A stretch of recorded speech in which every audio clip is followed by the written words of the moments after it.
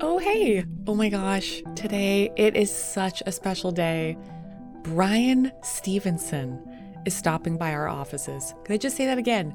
Bryan Stevenson is coming to my office here at the Everything Happens Project, and I cannot wait to talk to him. Bryan is the founder and executive director of the Equal Justice Initiative. It's a human rights organization committing to ending mass incarceration and excessive punishment. He works with his incredible team to challenge racial and economic injustice and to protect the most basic rights for the most vulnerable among us. Bryan is just an unbelievable person, and he has an incredible staff. They have won reversals, relief, or release from prison for over 135 wrongly condemned prisoners on death row. And he is the author of the New York Times bestselling book, Just Mercy. You have to read it. It is so stunning. If you're also just the movie type, it was also adapted into a poignant movie starring Michael B. Jordan. Bryan deserves every lovely award that he's gotten, which is just about every award and honor and honorary degree for his work, and you will absolutely understand why. Okay, can't wait to talk to him. Here goes. Well, I'm here with Bryan Stevenson. He's the founder of the Equal Justice Initiative, and I always want to say ministries because it feels like a ministry. Both lawyer, plausibly living saint, and I feel so lucky that we're doing this today. Well, thank you so much for doing this. Well, thank you. I'm thrilled to be here. Sometimes when I hear about people's account of vocation, they find their life's work maybe because of like supernatural gifting. They just happen to be excellent at something and then it pulls them in. Or maybe there's a moment of undoing and then something crystallizes. And it seems like you were called into this vocation almost by a song. No, I think that's right. I mean, I grew up in a community where most of the adults hadn't gone to high school, let alone gone to college, and it was this powerful intervention by lawyers into our community that made that community open up the public schools to black kids, because when my dad was a teenager, black kids couldn't go to the public schools, and there were no high schools for black kids, and so the expectation even of high school wasn't something I could see or touch. But I went to high school, and I think we were just so kind of energetic and excited to take it all in, and we played sports and we did music. And I went to college with that same kind of energy and that same kind of curiosity, and I was really focused on the now and not on the later. I was a philosophy major. And it was in my senior year that somebody came up to me and said, now you know nobody's going to pay you to philosophize when you graduate from college. And it kind of hit me hard because I hadn't really thought about it. Yeah. And I knew a lot of people were continuing education. I loved school, so I said, well, I'll do that. And I started looking into graduate programs in history or English or political science. And much to my dismay, I realized that to get admitted to graduate programs in history, English, or political science, you have to know something about history, English, or political science, which I didn't really feel like I did. And I kept looking, and to be honest, that's really how I found my way to law school, because it was clear to me, you don't need to know anything to go to law school. And I ended up at Harvard Law School with that mindset, but I knew I wanted to do something about inequality and injustice and the poor and racial bigotry, and I was really frustrated because it didn't seem like anybody was talking about that. I was not well informed. I'd never met a lawyer before I got to Harvard Law School, but I had these aspirations, and after the first year I was so disillusioned I actually left and I went to the School of Government to pursue a degree in public policy because I thought that would be more fulfilling. And I remember the day 2 months into that program when I woke up and I looked in the mirror and I thought, wow, I'm even more miserable here than I was at the law school. And it seemed as if they were teaching us to maximize benefits and minimize costs. But it didn't matter whose benefits got maximized and whose costs got minimized. And I found that alienating, went back to the law school, and then took this course that did send me to the Deep South and eventually led me to a place that I felt very intimidated by, death row in Georgia. And I was just supposed to tell someone that they weren't at risk of execution anytime in the next year. And I was so nervous and so overwhelmed when they finally brought this condemned man into the room. I remember he was burdened with chains. He had handcuffs on his wrists. He had a chain around his waist, shackles on his ankles. And I just was overwhelmed by the visual of it. And when they had him unchained, I forgot everything. And I just started apologizing. So I'm so sorry. I'm just a law student. I don't know anything about the death penalty. I don't know anything about criminal procedure, appellate procedure, or civil procedure. And then I remembered, I said, but I am here to tell you that you're not at risk of execution anytime in the next year. And that's when this man grabbed my hand and he said, wait, say that again. I said, you're not at risk of execution anytime in the next year. The man said, wait, say that again. And I said, you're not at risk of execution anytime in the next year. And that's when this man hugged me and said, thank you. He said, you are the first person I've met in the 2 years I've been on death row who's not a death row prisoner or death row guard. He said, because of you, I'm going to see my wife. I'm going to see my kids. I've been talking to them on the phone, but I haven't let them come and visit because I was afraid they'd show up and I'd have an execution date, and I didn't want them to have to deal with that. And it really blew me away that just being in that place, I could have an impact on the quality of someone's life, even though I didn't know very much. And it just seemed like a special place where I felt for the first time like being in the legal profession might empower me to do something. And then we started talking. Turned out we were exactly the same age, had the same birthday, same month, same day, same year. 1 hour turned into 2 hours, 2 hours turned into 3 hours, and I was only supposed to be there for an hour. But I just kept talking, and we were just lost in conversation. And then the guards came in after 3 hours, angry that I hadn't ended the visit when I was supposed to. And they took it out on this man, threw him against the wall, pulled his arms back, put the handcuffs on his wrists tightly, wrapped the chain around his waist violently, put the shackles on his ankles. And I remember begging them to be gentler, saying, look, it's my fault, it's not his fault, he didn't do anything wrong. And they were shoving him toward the door, and I just felt so terribly. And then I remember how he planted his feet when he got in front of the door. And when they shoved him, he didn't move. And then he turned around to me and he said, Brian, don't worry about this. You just come back. And that's when he closed his eyes and began to sing a hymn. And he started singing, I'm pressing on the upward way.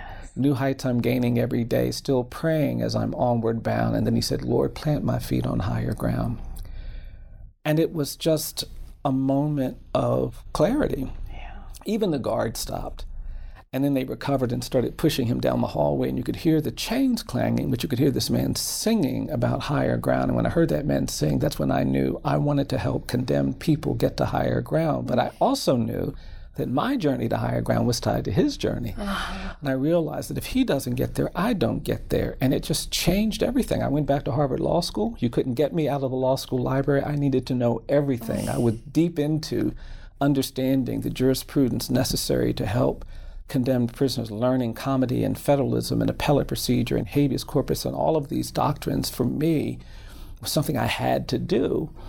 And today, even some 35, almost 40 years later, I really do believe when people say, well, you know, if someone asks me, well, how have you helped people, or how, I tell them it's not because I've worked hard, it's not because I'm smart or anything like that. I really do believe it's because I heard a condemned man sing, and in that song understood things about the humanity of all of God's children, about the yearning and the need to be an agent of redemption and change and restoration and freedom for all people. And so it did. It came to me in a song. I think that's an absolutely fair characterization. Such a perfect, right, that word, vocation from vocato, yes. Right, to be called. Yes, you yes. were sung into purpose. Yeah. And I think we underestimate the things that we can hear that can summon us to places that we need to go. Yeah. You know, one of the most formative people in my life was my grandmother, who was the daughter of people who were enslaved. And my family came from Caroline County, Virginia. And when I was a child, my grandmother took me there one time. And I remember she made me put on my best suit. And she said, we're going to go someplace. And she got me ready, and she did the whole thing. She was licking her fingers and wiping my face and getting everything. And so I thought we were going someplace really nice. And we started walking down a road that became a dirt road. Yeah. And then we started walking through a field. And I remember it being really confusing because we were dressed, but we're walking through a field. And then we got to this shack, and she stopped me. She said, we're going to go inside, and you're going to hear something. I said, okay. And we went inside, and the shack was empty, and I didn't hear anything. And I remember standing there watching my grandmother waiting to hear something, and then I remember seeing my grandmother cry, and I'd never seen her cry before. And because she was crying, and I didn't hear what I was supposed to hear, I started crying. And then my grandmother took me outside, and I said, Mama, why were you crying? Yeah. And she said, oh, don't worry about that. And then I said, Mama, I didn't hear anything. She said, oh, yes, you did. And I think I cried some more because I think I missed with it. And I forgot all about that until many years later when I was doing a paper in college, and I went to interview my grandmother, spent like 3 hours asking her all these questions. And at the end of it, she seemed frustrated with me. She said, you asked me all those questions, but you didn't ask me about that time I took you to Bowling Green. And I just didn't remember it, honestly. Yeah. I said, I'm sorry, was I supposed to ask you about that? She said, yes. I took you to a house, but I didn't tell you what that house was. It was a shack, but I didn't explain what it was. And then I said, well, what was it? She said, I took you to the shack where my father was born and when in slavery. And when I was a little girl, he used to take me there all the time, and he'd say, sit here, Victoria, and just listen and see what you can hear. And I was moved by it, but I didn't fully appreciate it really even until many, many years later. We started doing work on slavery. We started doing work on lynching. We started to build these sites in Montgomery. And I remember being overwhelmed one day, and I go down to the Alabama River, which is like 100 meters from my office. Sometimes I just sit there, and because I'd been doing this research, I knew that the river was the place where thousands of enslaved people were brought by boat. And I was sitting there, and I started thinking about my grandmother, and I started thinking about that story she told me. And then all of a sudden it did, for the first time, seem like I could hear the sounds of the enslaved being trafficked. And we'd been doing so much work about lynching, and I started imagining what it would sound like to be surrounded by such hatred and bigotry. And I, started thinking about growing up at the end of Jim Crow and hearing parents and adults make those sounds of indignation because they'd see these signs that said white and colored, and the dehumanizing and humiliating architecture that they lived through. Yeah.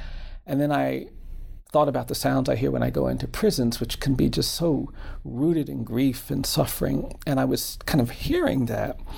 And then all of a sudden the sounds began to evolve. It wasn't just the sounds of people enslaved and lynched and segregated and in prison, expressing their grief and their pain and their suffering. It was also the sound of people who were committed to struggle, committed to survive, committed to find a way, passing on something to people like me, to their children and grandchildren and great-grandchildren. And it felt like another calling. And it really has animated the work we've done in Montgomery to create these cultural sites. Oh, that's beautiful. Yeah.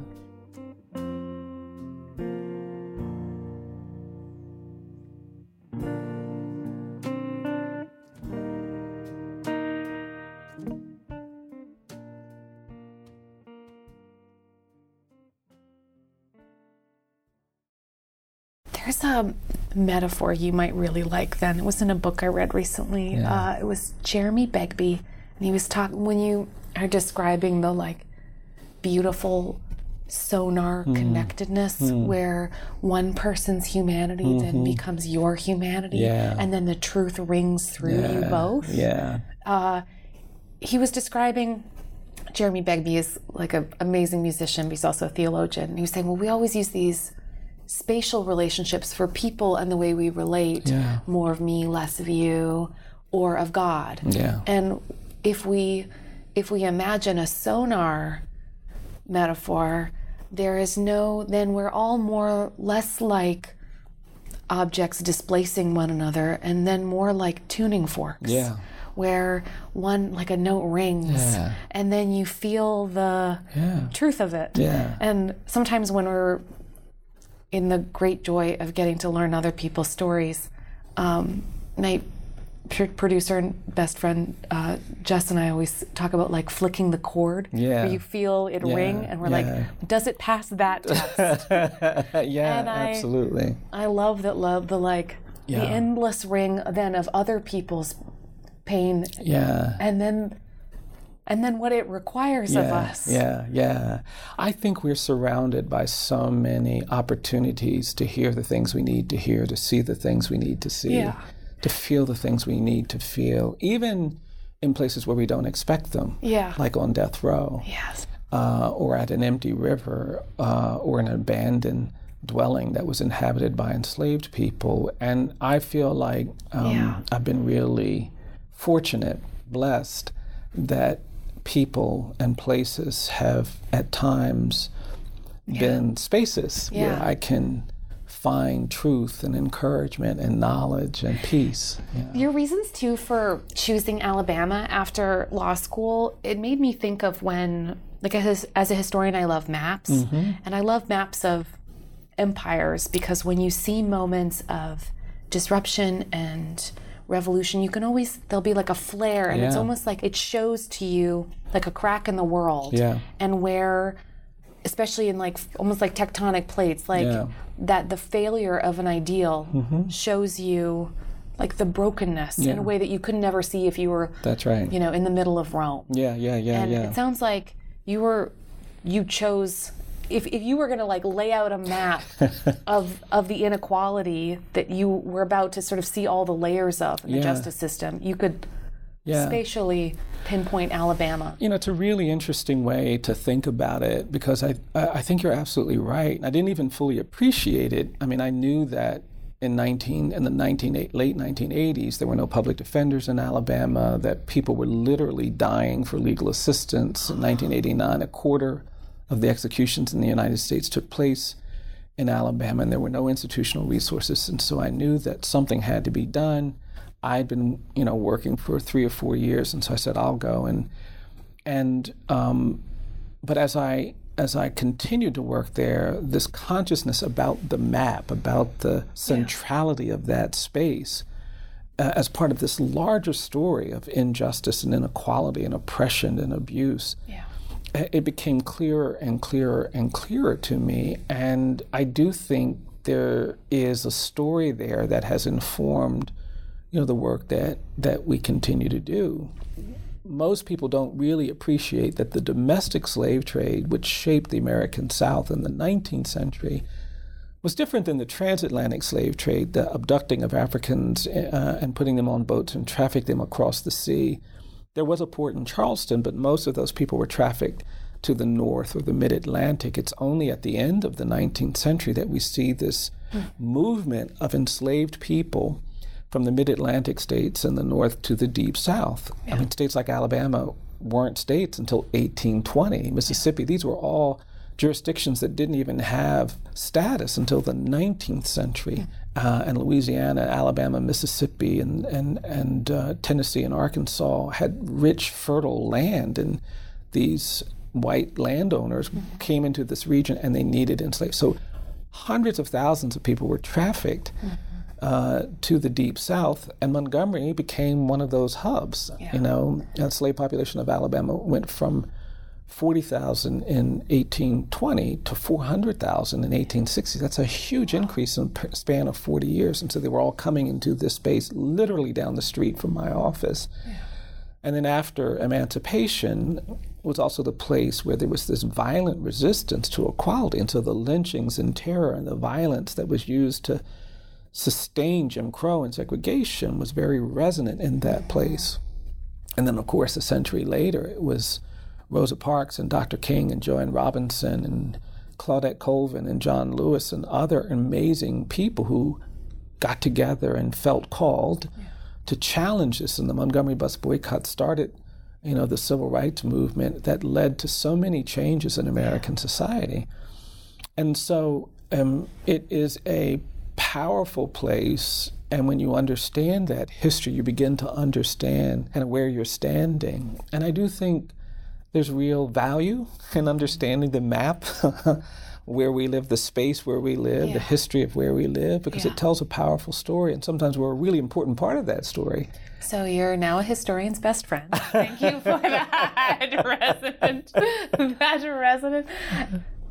It's always a strange moment when I realize the when of the horrible truth, the truths of our education. But what were the first sort of radical disparities that you learned about the justice system that felt more glaring in Alabama than perhaps you'd seen before?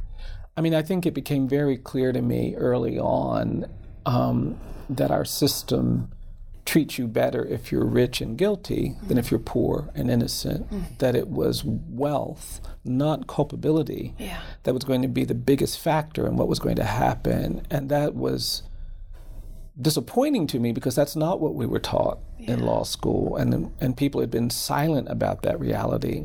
And because I was representing people who were poor, I knew that it wasn't going to be enough just to kind of make this effort. We were going to have to talk about these structures and systems that disadvantaged our clients. And then, of course, the race stuff was very evident. You know, it just seemed like every time I was in court, I and my client were the only Black people there. And none of the decision makers were ever Black. I mean, the prosecutors would exclude Black people from serving on juries. All the prosecutors were white, all the judges were white, and they weren't troubled by the absence of diversity. In fact, they were counting on it to maintain a kind of status quo, to maintain, in their minds, a glorious past, where I saw a horrific past, a past of violence and terrorism and inequality and injustice. And so that conflict between those who were trying to preserve the past and those of us who desperately needed the past to become something different was a whole kind of extra legal aspect to the work that I was doing. And of course it played out in the cases, it played out in the rulings. I always sensed that people didn't want to be proudly unjust. I always sensed that people thought what they were doing was not an injustice, but they were so kind of distracted and blinded by so many of these practices that they were allowed to think that, even though it was so patently unjust to me, you know. And I think those moments were always powerful moments for me when something happened that got people to look a little more carefully. Yeah, it is so strange too, the role of, I mean, maybe it's true of the good things too. We don't love in general, we only love in particular. The story of one particular death row inmate and his obvious to you immediately, in a sense, was sort of galvanized. I wonder if you could tell the story of Walter McMillan. Sure, Well, I mean, he was one of several people I met. He was convicted and sentenced to death in Monroeville, Alabama, which is the home of Harper Lee. It's where she grew up and wrote the great novel To Kill a Mockingbird. And that community, after some pushback, initially embraced the story. And so when you go to Monroeville, it's like a shrine to Kill a Mockingbird. All the streets are named after characters. They put on a play every year. Everybody takes great pride in being associated with that story. And I met Mr. McMillan, who insisted on his innocence. I read the record. It became really clear to me that they had not proved his guilt. And then I met his family and started talking to people.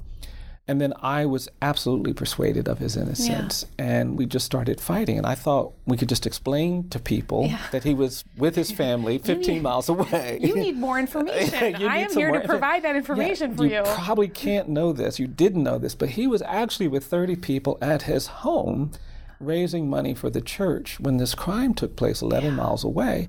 All of them were with him. They all know he's innocent.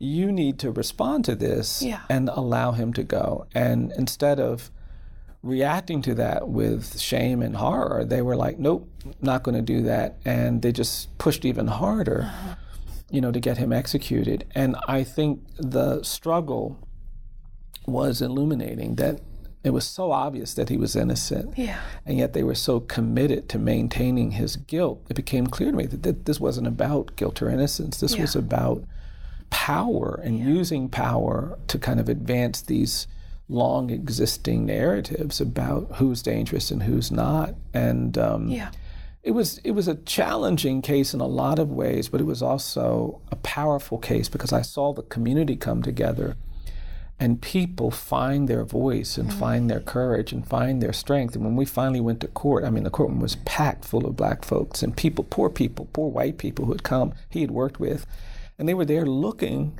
for justice. And that for me was really exciting. You know, the intensity of the hearing, you know, I wrote about after the first day, the prosecutors were mad that the courtroom had been filled with so many people of color and supporters of Mr. McMillan. So the next day, they didn't let his people come in, and they changed the courtroom around. They put a metal detector inside the courtroom door that you had to walk through, and then they positioned this huge German Shepherd dog you had to walk past to get inside the courtroom. And they were telling black folks, oh, you can't come and you can't come in. And when I got there, I went to go into the courtroom, and the deputy said, oh, you can't come in. I said, well, I'm the defense attorney. I think I have to be able to come in. He said, let me check. And he ran and came back. He said, well, you can come in. And they had filled the court, half filled the court with people who were supportive of the state. And I was really angry. Yeah. And I walked through this metal detector, and they positioned this huge German Shepherd dog you had to walk past to get into the courtroom. Yeah. Complained to the judge. Judge didn't do anything. And I went outside and explained to the black community and the leaders that they had done something really unfair, but we'll get this sorted out for tomorrow. And they said fine. And they started identifying people to occupy the few seats that were left. And they identified this older black woman named Ms. Williams. And she was so honored to be identified as a representative. And I was inside when they finally started letting people come in, and I saw this beautiful older black woman walk through the doors of that courtroom with such dignity and such grace. And she held her head up high and she walked through the metal detector. But when she got in front of the dog, you could see the fear just paralyze her. And she stood there and her body started to tremble and shake. And then I saw tears running down her face. And then I heard her groan loudly and watched her turn around and run out the courtroom. Other people came inside. We had a good day in court. I'd sort of forgotten about her until I was walking to my car that evening. And when I was walking outside, she was sitting outside, and she came over when she saw me. She says, Mr. Stevenson, I feel so bad. I said, oh, Ms. Williams, don't you worry about what they did. She says, no. I was supposed to be in that courtroom. I was meant to be in that courtroom. I should have been in that courtroom, and I failed. I said, Ms. Williams, please don't feel bad. They shouldn't have done what they did. She says, no. I let everybody down today, and I just feel it. And she started crying. I said, please don't worry about this, Ms. Justice. She said, no. I was meant to be in that courtroom. She said, but when I saw that dog, all I could think about were those protests where they put those dogs on us. I thought about Selma in 1965.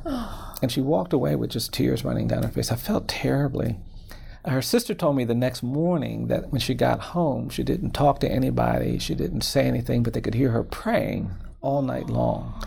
And she was praying, Lord, I can't be scared of no dog. And the next morning, she called the ministers and said she wanted another chance to be a representative. And on the trip from the house to the courthouse, her sister said she kept saying, I ain't scared of no dog, I ain't scared of no dog. And I was inside the courtroom the next day when they opened the door, and there was Ms. Williams, and you could hear her saying audibly, I ain't scared of no dog. And she walked through the door, and she walked through the metal detector, and she walked up to that dog, and she said, I ain't scared of no dog. And she walked past the dog and sat down on the front row of the courtroom, and she looked at me. She said, Mr. Stevenson, I'm here. I said, Ms. Williams, it's good to see you.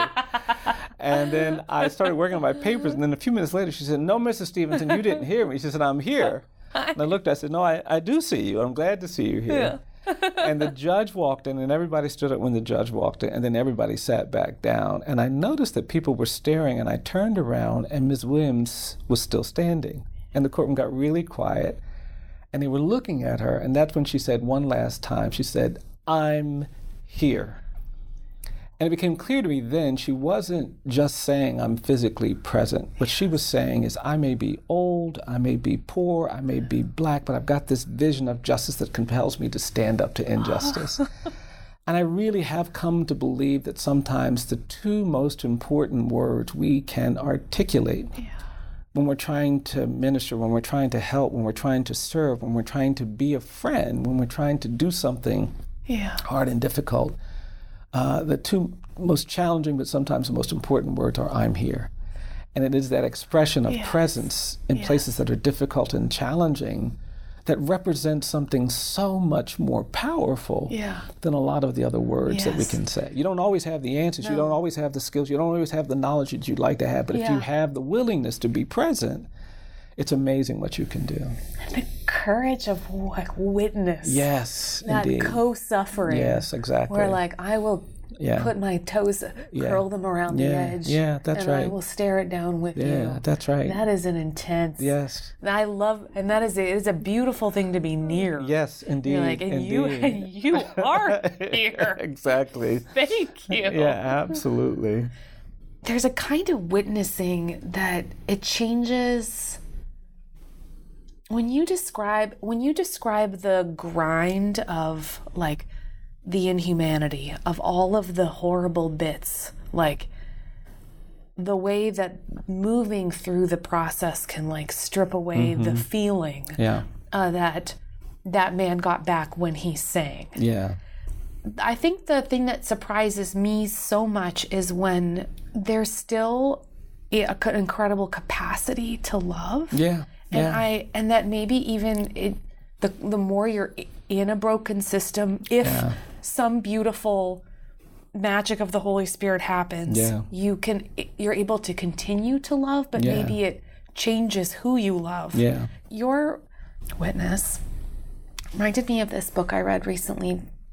She was a friend of the podcast. Her name was Sarah Centillas. She wrote this beautiful book called Stranger Care, right? That legal, I think, term, of course, where you can raise a child that is not your blood. Yeah. And she was talking about the brokenness of the foster care system. Yeah. It's a lovely account. Yeah. But she was talking about the people thought that the miracle was that she was going to raise a child that wasn't hers. And when as she's moving through the horror of the pain of endless fracture everywhere, the wearing down, and then the desire then to demonize all of the people, especially those who continue to hurt you in the midst of the system. And she said she thought the miracle wasn't loving the baby whose love was like lightning in her heart, but it was that she could somehow possibly learn to love that child's mom. And then those foster care workers and those participating in systems that perpetuated brokenness. When I read and see you, I think there is something about the transformation of then who we decide is worthy of our love that feels like it goes directly up against the experience of actually being in the system in the first place. Yeah, I think that's exactly right. I read a lot of Reinhold Niebuhr when I was a college student, and I used one of his quotes at the beginning of my book, and it's, justice is the instrument, but love is the motive. And I do think if our quest for justice, if our desire for justice isn't rooted in a kind of love of everyone, not just those on whose behalf we're seeking justice, but a love of everyone. Because I think of injustice like a terrible disease, and it's this kind of infectious, kind of toxic thing, and you don't want anybody burdened by the attributes of that illness. And you're trying to shield people who are most vulnerable, who are likely to be victimized by the injustice, but you want everyone to be free of this horrific malady that causes you to not see humanity and to see dignity and see personhood and to see grace and redemption. And I do think you have to yearn for a kind of love that you can give to any and everyone. It's grossly indiscriminate. Grossly. Yeah. Talk about this person I met in my book, and we won these cases banning life without parole sentences for children. So I was going around the country representing a lot of kids, and I was going to New Orleans a lot. Yeah.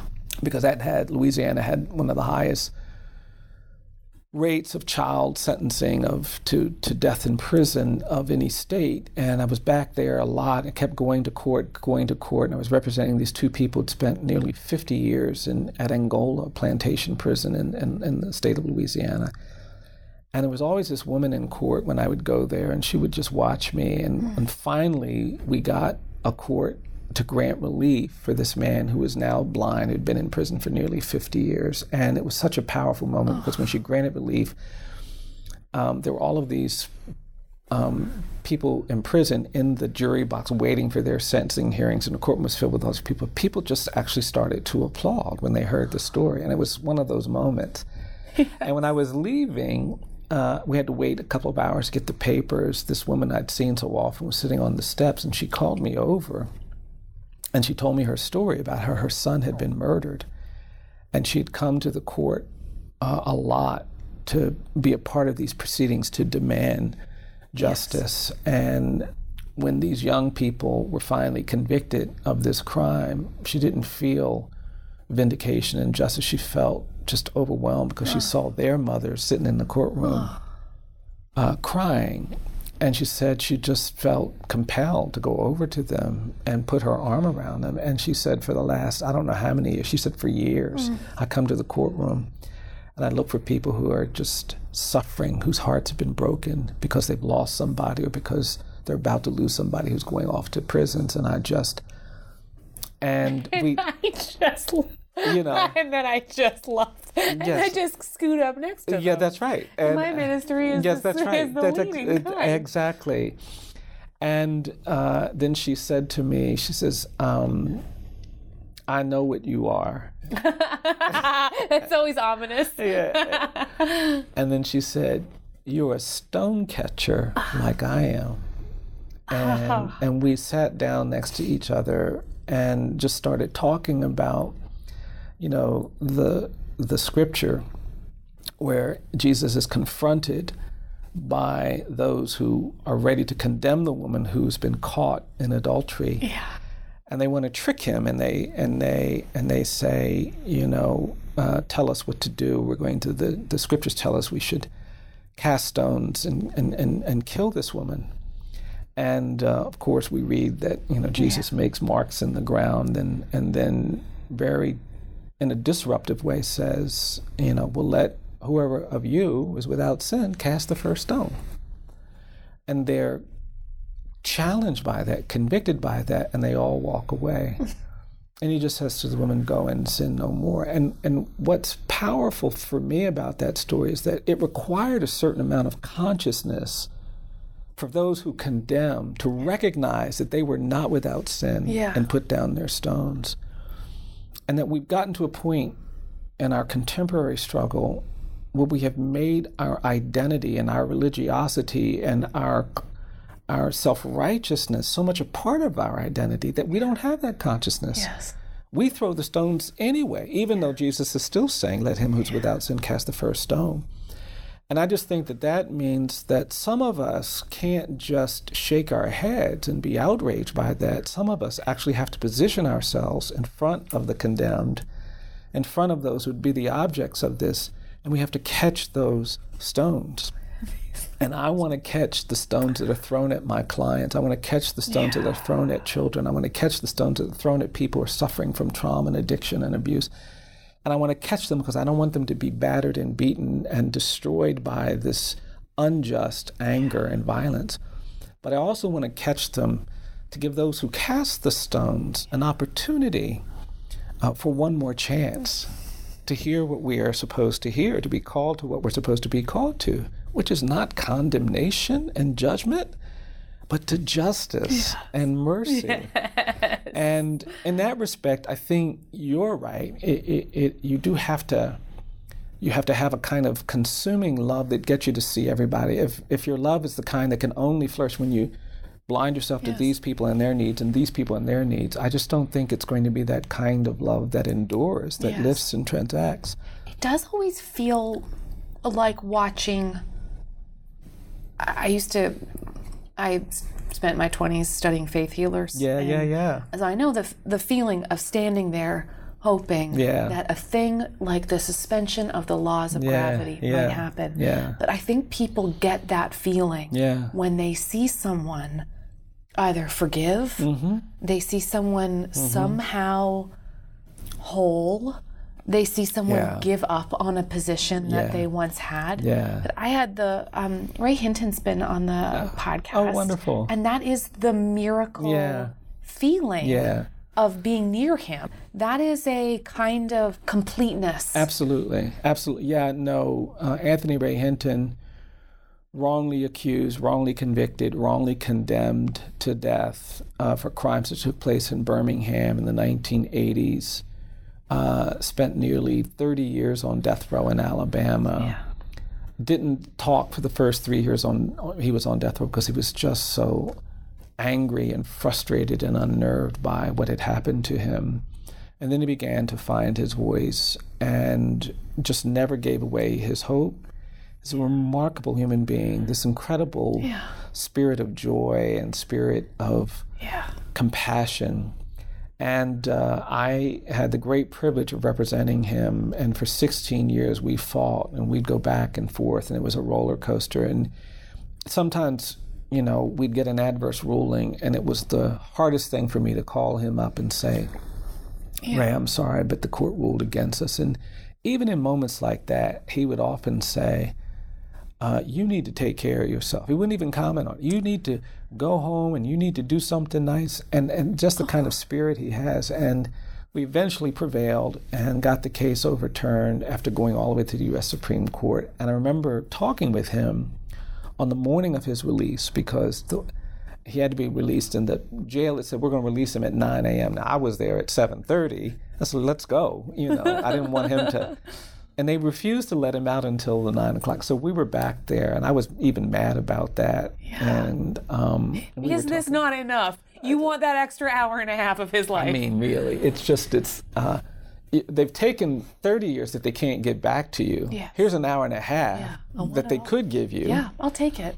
But we were talking, and I was still feeling, just provoked by it all. And he was telling me that he had been up all night. He says, Brian, I made an important decision. I said, what's that? He says, I've decided I have to forgive them for what they did to me. He said, I can't hate them. If I walk out of here hating them, they'll still have me in prison. Because hatred is a kind of prison. Our unwillingness to forgive creates a kind of constraint on our hearts, on our spirits.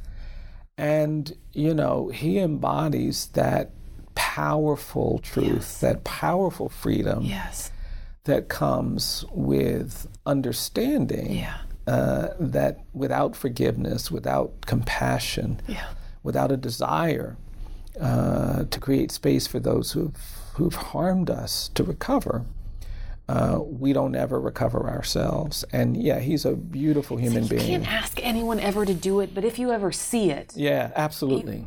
Absolutely. And that's why in our work, we're really trying to create this new era of truth and justice. What we say we want when we invite people to our sites, the museum and the memorial, and this work we're doing on the race and the history. We want an era of truth-telling because we think that truth-telling opens us up to all kinds of things that we will now feel obligated, feel motivated to do.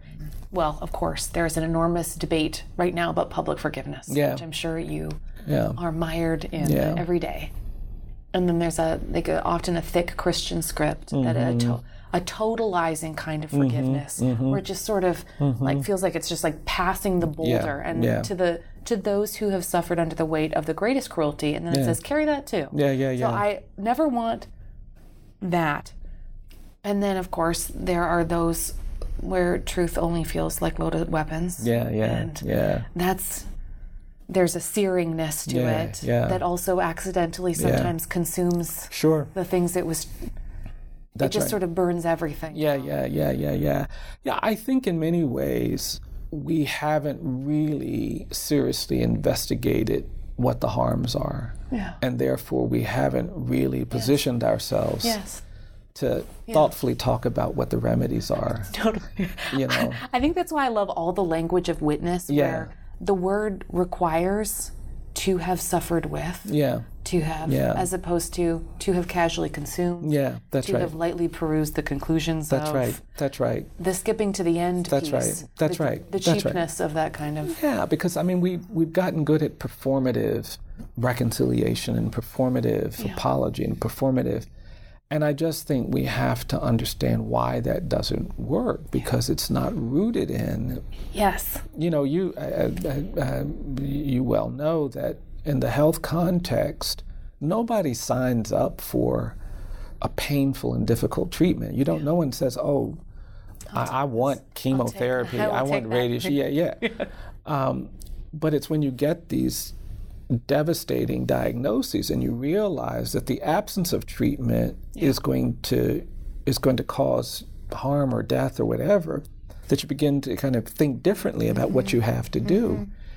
And I think in a lot of ways we've just been silent about so many of the harms created by our history that we have to engage in this process of diagnosing. Well, what did this do? So 6 million black people fled the American South during the first half of the 20th century. They left lands that they owned. They left opportunities to build wealth that was there for them, but they had to give it up because of terror and violence. They moved to places like Chicago and Cleveland and Detroit, where they went not as people looking for new economic opportunities, but as refugees and exiles. And when you understand that, you think differently about a wealth gap in America today. You think differently about what it means to be isolated in a community where there's been generation after generation of suffering and disconnection. So all of these things have to be understood if we're going to actually be effective at creating repair and creating restoration and creating remedy. And I just think that's always true. I mean, one of the things I think we have to embrace, we have a culture in America that is very resistant to apology. You know, our politicians never want to say, I was wrong. No, but there's the last line, it goes, but it made me who I am. Yeah, exactly. And I think that resistance to saying I'm sorry has really cultivated something very unhealthy. Yes. Because people who really love each other, people who really care about each other, most of the people I know who've been in loving marriages for 40 or 50 years are people who have learned how to apologize to one another when they inevitably do something that is harmful, that's not right. And it's that capacity to apologize, to address the harm, that sustains the love. It's not, oh, my love is so great that I will never make a mistake. Couldn't possibly say anything that harms or offends or do anything. No, and that's why we have to learn the geography of apology and to express it when it needs to be expressed, and to not fear it as something that condemns us. What it does is it actually helps us acknowledge things and learn things that can direct us. But it's very foreign in our society. I've the intimacy of forgiveness and repentance, forgiveness and lament. I studied the history of positive thinking. And Americans, of course, pioneered it and perfected it. Yes. So you can even hear it in an interview where you say something hard, but then your voice has to go up. I'm sure that's right. It's hard to, and then all that's the sweetness of those minor notes that we have to play for people to hear the whole song. That's right. Every time I tread into the deep waters of talking about forgiveness, one of the first, especially for people who have suffered, there's an immediate desire to know if people really deserved it. And the deserve language is such a, let me pre-know.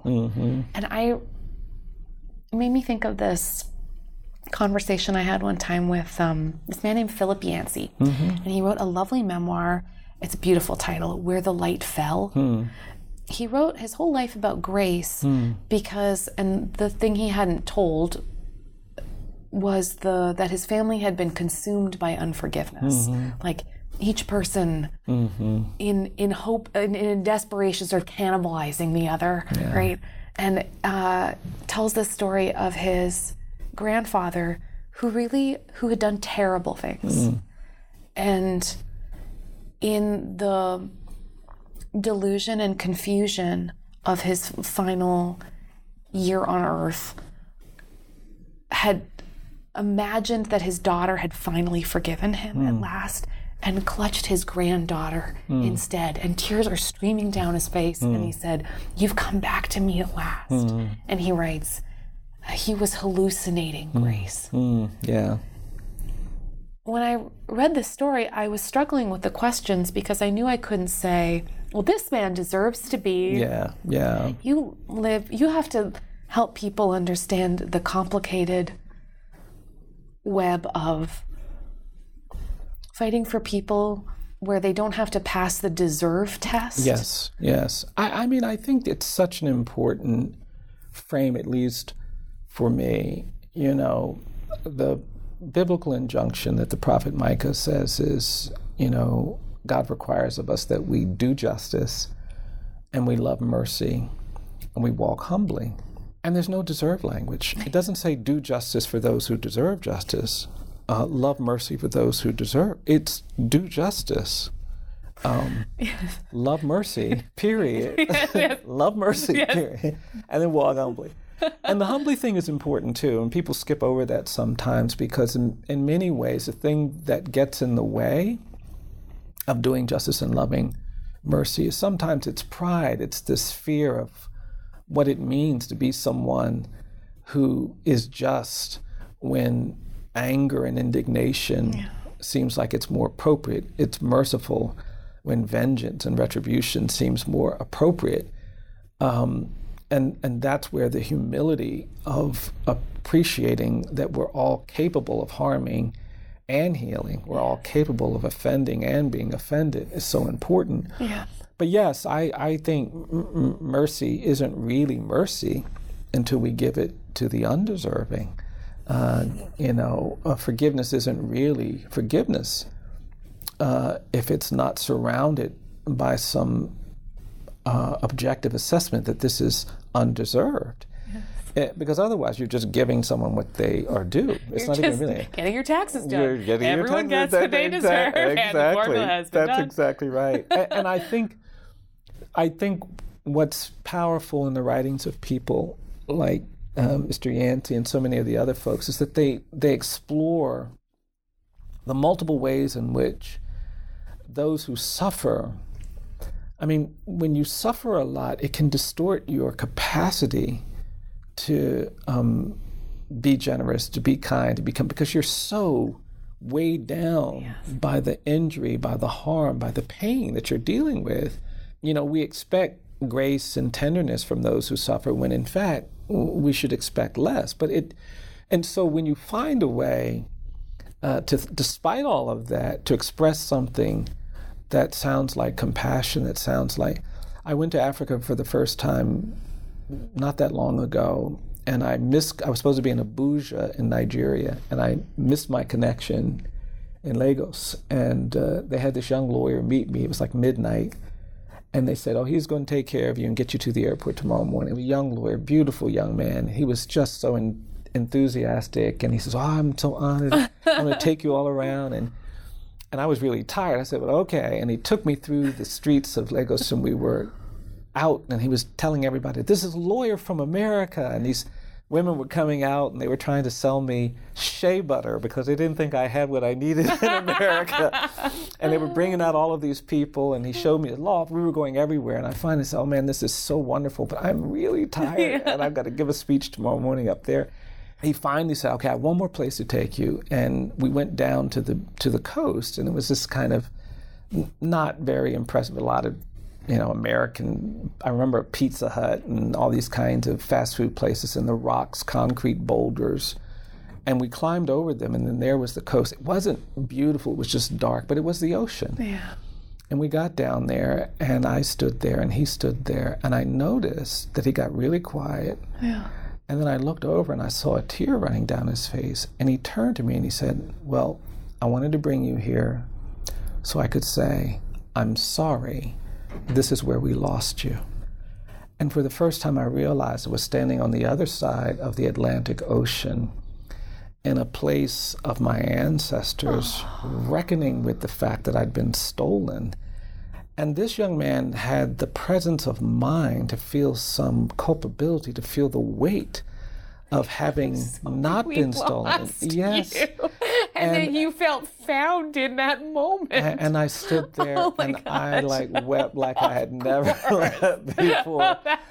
And you could have prepared me. I really. But it's extraordinary how we sometimes have within us the ability to show forgiveness and mercy and grace. And he took me to his house and had this young little kid who was so excited. He said, "You're going to sleep on my little area," and he wanted to talk, and I had all of a sudden all of this energy. And I think I was up all night with this child. And it was beautiful. It was extraordinary. It's the thing I remember most about that trip. Oh, my word. Well, look, you prophet of hope. I love the way we are found in each other's efforts and in each other's pain. Yeah. And it is so beautiful to see you pour yourself into the world. Oh, well, thank you. Thank you, my friend. Oh, you're very welcome. Thank you for this. My honor.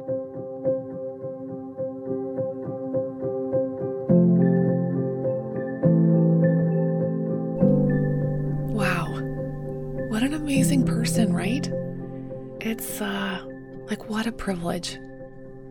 And also, you, my dears, this is an incredible community of people who understand what it feels like to be delicate and to be in delicate systems.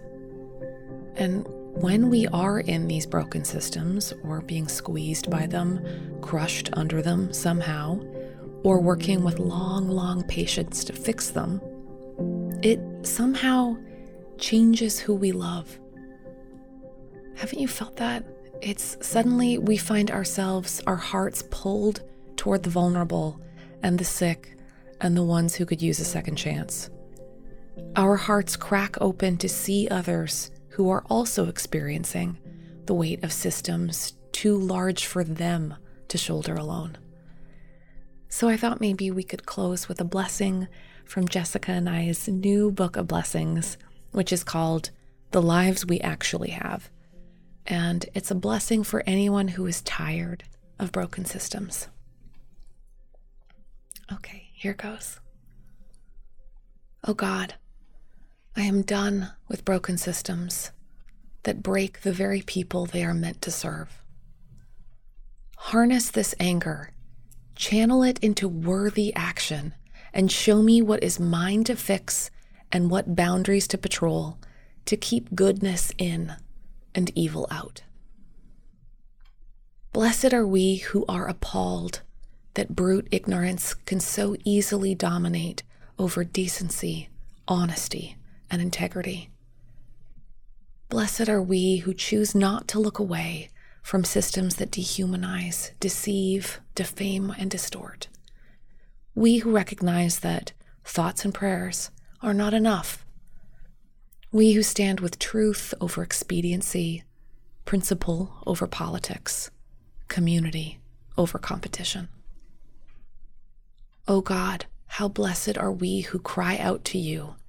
Empower us to see and name what is broken, what is ours to restore.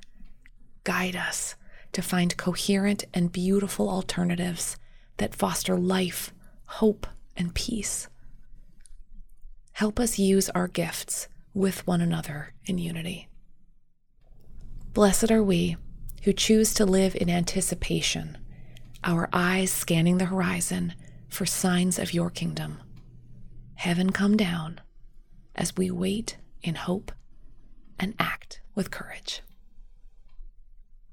Bless you, my dears. Have an absolutely beautiful week. But, oh wait, before I go, I wanted to let you know that our new book comes out in February. That's the Book of Blessings, called The Lives We Actually Have. And the point is that it is meant to do the work of actual blessing, which is to say, not wait for your perfect day, not wait till something good happens to say something spiritual, but to bless all of our real, imperfect, sometimes garbage, sometimes lovely days. And if you pre-order a copy, you can get a free pennant. It's like an 8 by 18 inch felt pennant, kind of like the kind you would get for college. And it's so cute, and you can hang it in your office or your living room, and it says, "Bless the lives we actually have." If you're interested, just go to katebowler.com/blessingsbook to learn more.